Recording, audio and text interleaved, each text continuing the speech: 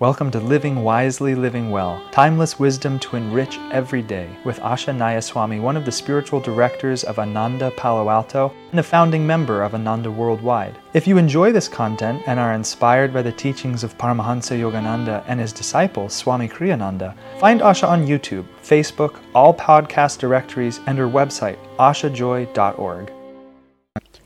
Living Wisely, Living Well, May 16. Every time you inhale, imagine yourself inhaling energy. Pranayama, a yoga practice, means not only breath control, but control of energy. As air fills your lungs, feel your entire being, body, mind, feeling, aspirations, swelling with energy and joy. That's a really fun practice, isn't it? Because guess what? Wherever you are, you're breathing. So this requires no props, no special circumstance, no yoga mat, no silence, no nothing. All you have to do is be there and be breathing. And then all of a sudden, you have a practice. Isn't that practical? Isn't that economical? It's just right in front of you to do. When many years ago, I was a guest at a yoga program with a number of teachers. It was sponsored by another ashram, and I was there representing Ananda. And one of the teachers that I really enjoyed, or this particular part of his presentation I really enjoyed, he was teaching us to do, I think it was actually a breathing exercise. Prana means energy. We think of pranayama as exercises we do with the breath, but the breath is a means to access a more subtle kind of energy. That's why it commonly means breathing exercises, but the deeper meaning is energy control. Yama means control and prana means energy. Well, anyway, this man was going to lead us into a certain exercise, and we were sitting in some auditorium chairs, whatever they were. He was a Swami, and he said, make yourself as comfortable as you can in those chairs. He said, the problem is, and he said it sort of like this, the problem is the chairs you are sitting on is part of the international conspiracy against proper sitting and breathing. Which was exactly the truth. They had you tilted back and they tipped your spine, and it was just very hard to get yourself oriented with a straight spine in a comfortable position. I've always laughed about the international conspiracy. I have a friend who is a car dealer, and a few years ago he generously donated to me a used car, a very nice car that I drove for many years. The problem is that the car seat was also part of the international conspiracy against proper breathing and sitting, and it was kind of like, let's see, how would I describe it? It just kind of, it sucked you in. It tilted you backwards and bent you forward in absolutely the wrong ways. Instead of being a straight L between your hips and your spine, you were kind of a V. Your top was pushed forward, your knees were pushed. It was horrible. And it was a wonderful car, but I couldn't sit in it because it was so uncomfortable. And I looked into replacing the front seat of a car, the driver's seat, which you can buy. You can actually buy the driver's seat of a car. It's primarily for people who are doing racing to have these certain kind of seats, and they were expensive, and I couldn't tell whether they were going to still keep me in a V instead of an L. And then I had one of those do-it-yourself moments where I realized I could just rip the whole front seat out, which I did. I just got down there with tools, and I ripped the whole front seat out, and I rebuilt it according to my specifications. And it was great. It was funky looking. It was one of those duct tape creations. I did my best to make it work, but I drove that car for many years, and I was always comfortable in it. It was perfect in that respect. Now, let's see, I was going somewhere with all of that. Let me just see if I can think what the piece was. Well, it doesn't matter. We'll just go on from that. But this is part of what is really actually literally going on in our lives, is that we're I know what I was starting to say, that I just wanted to finish the thought. When we refurbished the temple, our Ananda temple here in the Palo Alto area, and it had been a Catholic church. Fortunately, it was a Franciscan the Franciscan order, let's see, would it have been the Franciscans? Well, no, it was just a Catholic church by that point. But they chose to decorate it in the Franciscan style, which was absolutely great.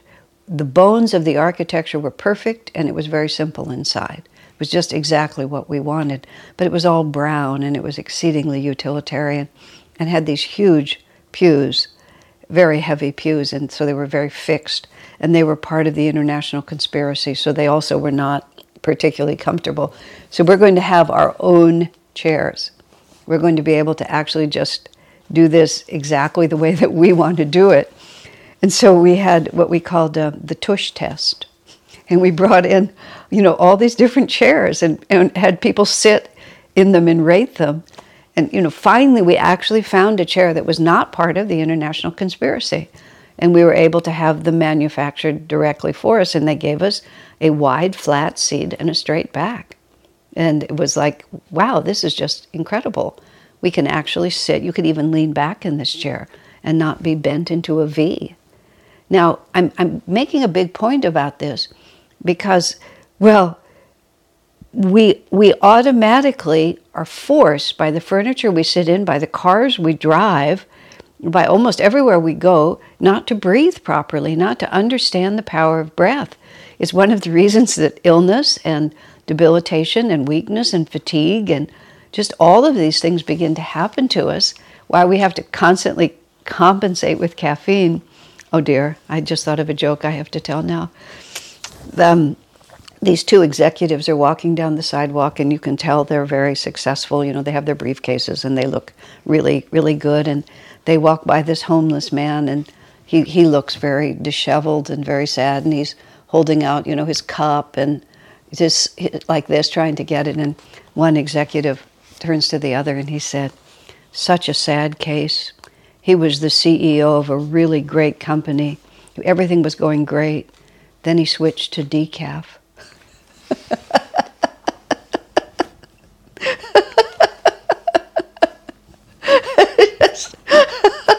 That about sums it up, doesn't it?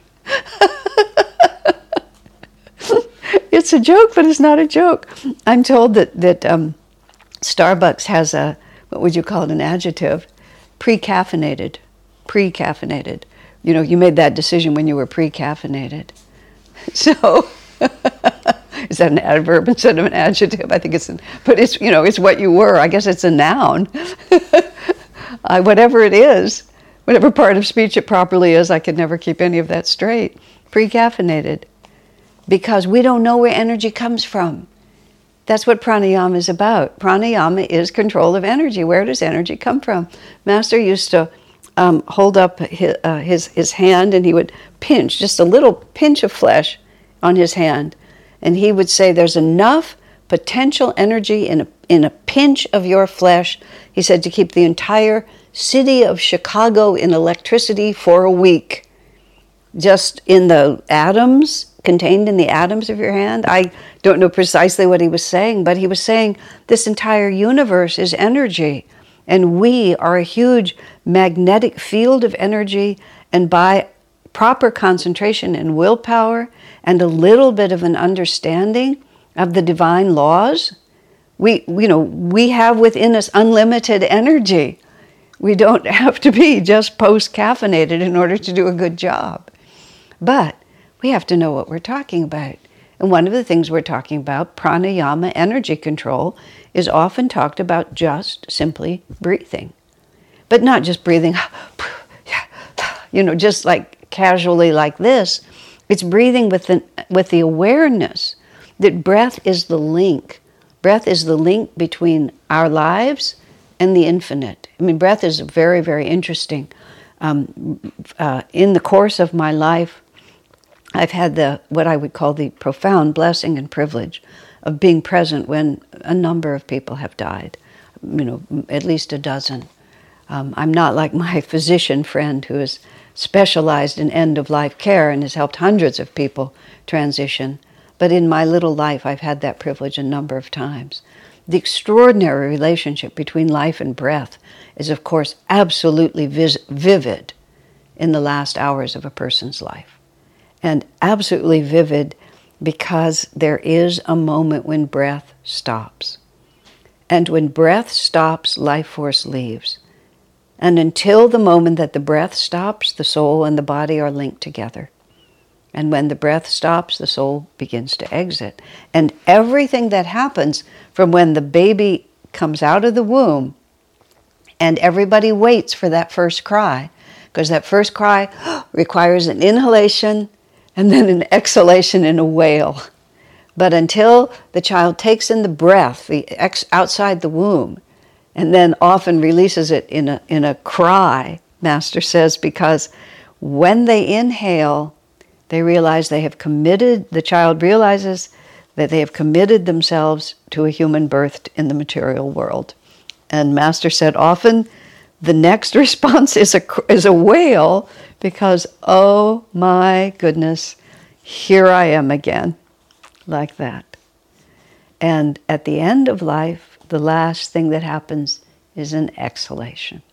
I mean, it's perfectly balanced. The first act is an inhalation. The last act is an exhalation. Life force. And breath is between conscious and unconscious. You can't commit suicide by willfully holding your breath. Because even if you determine to hold your breath, at a certain point you will lose consciousness, and then the automatic breathing process will take place. The mind will be neutralized by unconsciousness. The body will resume its breathing process. But if you're asphyxiated, if breath is denied you, that will. But you can't choose to stop breathing and to die. Now yogis can stop breathing, but that's a different story, and they don't die. They just draw energy without breath. And breath is also very intimately tied to our state of mind.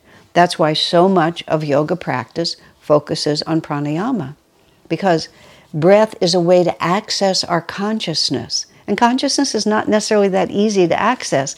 Oh, I'm going to be happy until I'm not. Oh, I'm going to be energetic until I don't feel so energetic. I'm going to be positive until I get discouraged. Consciousness just fluctuates all over the place. But certain kinds of breathing automatically influence the mind in a certain way. When I was in a period of time, I used to be more emotional, more inclined toward tears. Fortunately, over the course of many years, my personality, my emotional life has stabilized more. I'm not going to say it's stable, but it's stabilized more. But at a period of time where I was trying to be less reactive and less prone to be upset, I started a practice of when I began to feel like crying or that kind of a feeling, I realized that if I walked very vigorously enough to force a strong rhythmic breathing, then I wouldn't be able to cry at the same time. Of course, what happened was, when I felt like crying, and I did that strong walk and got that strong rhythmic breathing, and because my breath was strong and even, the life force was flowing with all this energy, I couldn't cry anymore. I wanted to cry, so I stopped walking. But it worked. It worked powerfully.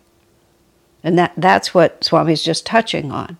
You know, when our consciousness begins to weaken, whatever that might mean to us, strong, definite, positive affirmation accompanied by taking in life force and really knowing that I'm not just breathing now, I'm taking in life force.